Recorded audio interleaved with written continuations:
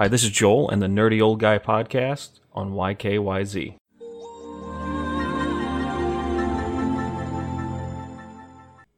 Oh man, I am so tired of talking about GameStop at this point that this is probably, I'm going to try to make this my last episode about it. Hopefully, if something major comes out, I'll bring it up. But other than that, I don't really want to talk about GameStop anymore. Specifically, so let's get on it. Massachusetts stores, after Boston government has told them, stop it, have finally closed their stores. Why does the government have to get involved at this point? Be like, okay, do we have to hold your hand through this? Like, this is a dumb situation to be in.